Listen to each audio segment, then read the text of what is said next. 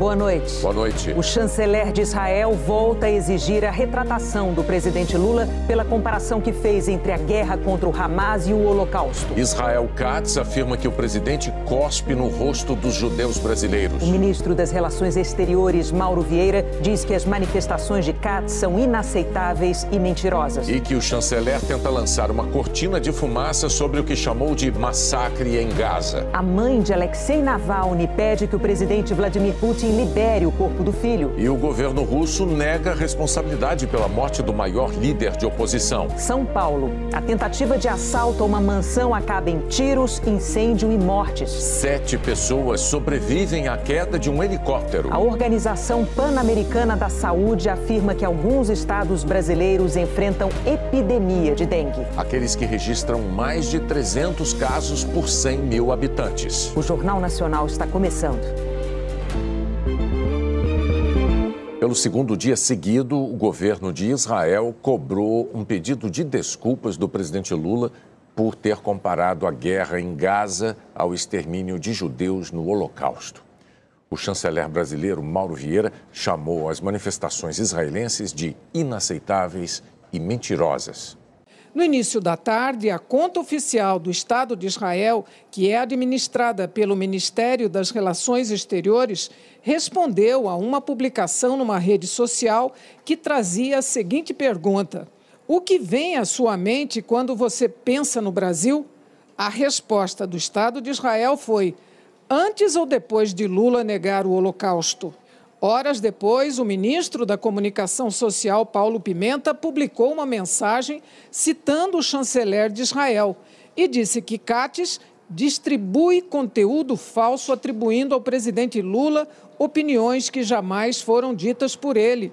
Paulo Pimenta afirmou que em nenhum momento o presidente fez críticas ao povo judeu, tampouco negou o holocausto. O ministro das Relações Exteriores, Mauro Vieira, disse que manifestações do chanceler Katz são inaceitáveis e mentirosas, que a forma como o chanceler se dirigiu a um chefe de Estado de um país amigo é insólito e revoltante, que uma chancelaria recorrer à distorção de declarações e à mentira é ofensivo, grave e uma página vergonhosa da história da diplomacia de Israel. Na primeira sessão, desde o início da crise, o presidente do Senado, Rodrigo Pacheco, do PSD, classificou a fala de Lula como inapropriada e cobrou uma retratação.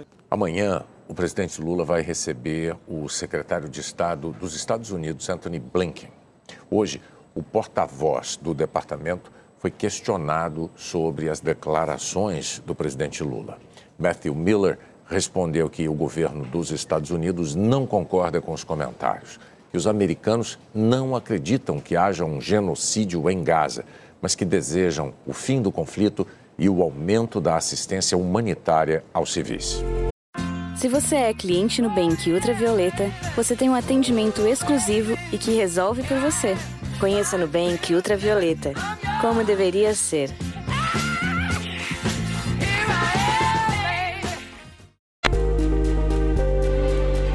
O governo russo negou envolvimento na morte do líder da oposição, Alexey Navalny.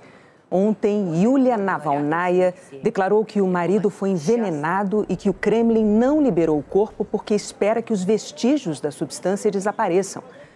Num vídeo gravado em frente à prisão em que Navalny morreu na sexta-feira, a mãe dele declarou que quer apenas fazer um enterro digno. O governo americano declarou que vai impor novas sanções à Rússia em represália à morte de Navalny e as ações do exército russo na Ucrânia. A Organização Panamericana da Saúde analisou os números alarmantes da dengue e afirmou que alguns estados brasileiros já enfrentam uma epidemia da doença. Pelas contas do Ministério da Saúde, o Brasil já contabiliza este ano mais de 688 mil casos prováveis da doença, com 122 mortes. Especialistas consideram epidemia quando o número de infecções passa de 300 por cada 100 mil habitantes. É o caso no Distrito Federal, com 2.874 casos por 100 mil habitantes. Em Minas Gerais, com 1.132. Seguem na lista Acre, Paraná, Goiás, Espírito Santo e o Rio de Janeiro. Uma tentativa de assalto em São Paulo terminou com tiros, explosão e mortes. Os 4 assaltantes chegaram em um carro por volta das 13h30 da madrugada nesta casa de alto padrão no bairro de Cidade Jardim, zona oeste de São Paulo. Por volta das 7 da manhã, vigias particulares que trabalham no bairro chamaram a polícia. Ao perceberem que estavam cercados, os ladrões tentaram fugir. Um deles morreu numa troca de tiros com a polícia. Um PM apaisana que passava pela rua também participou da ação.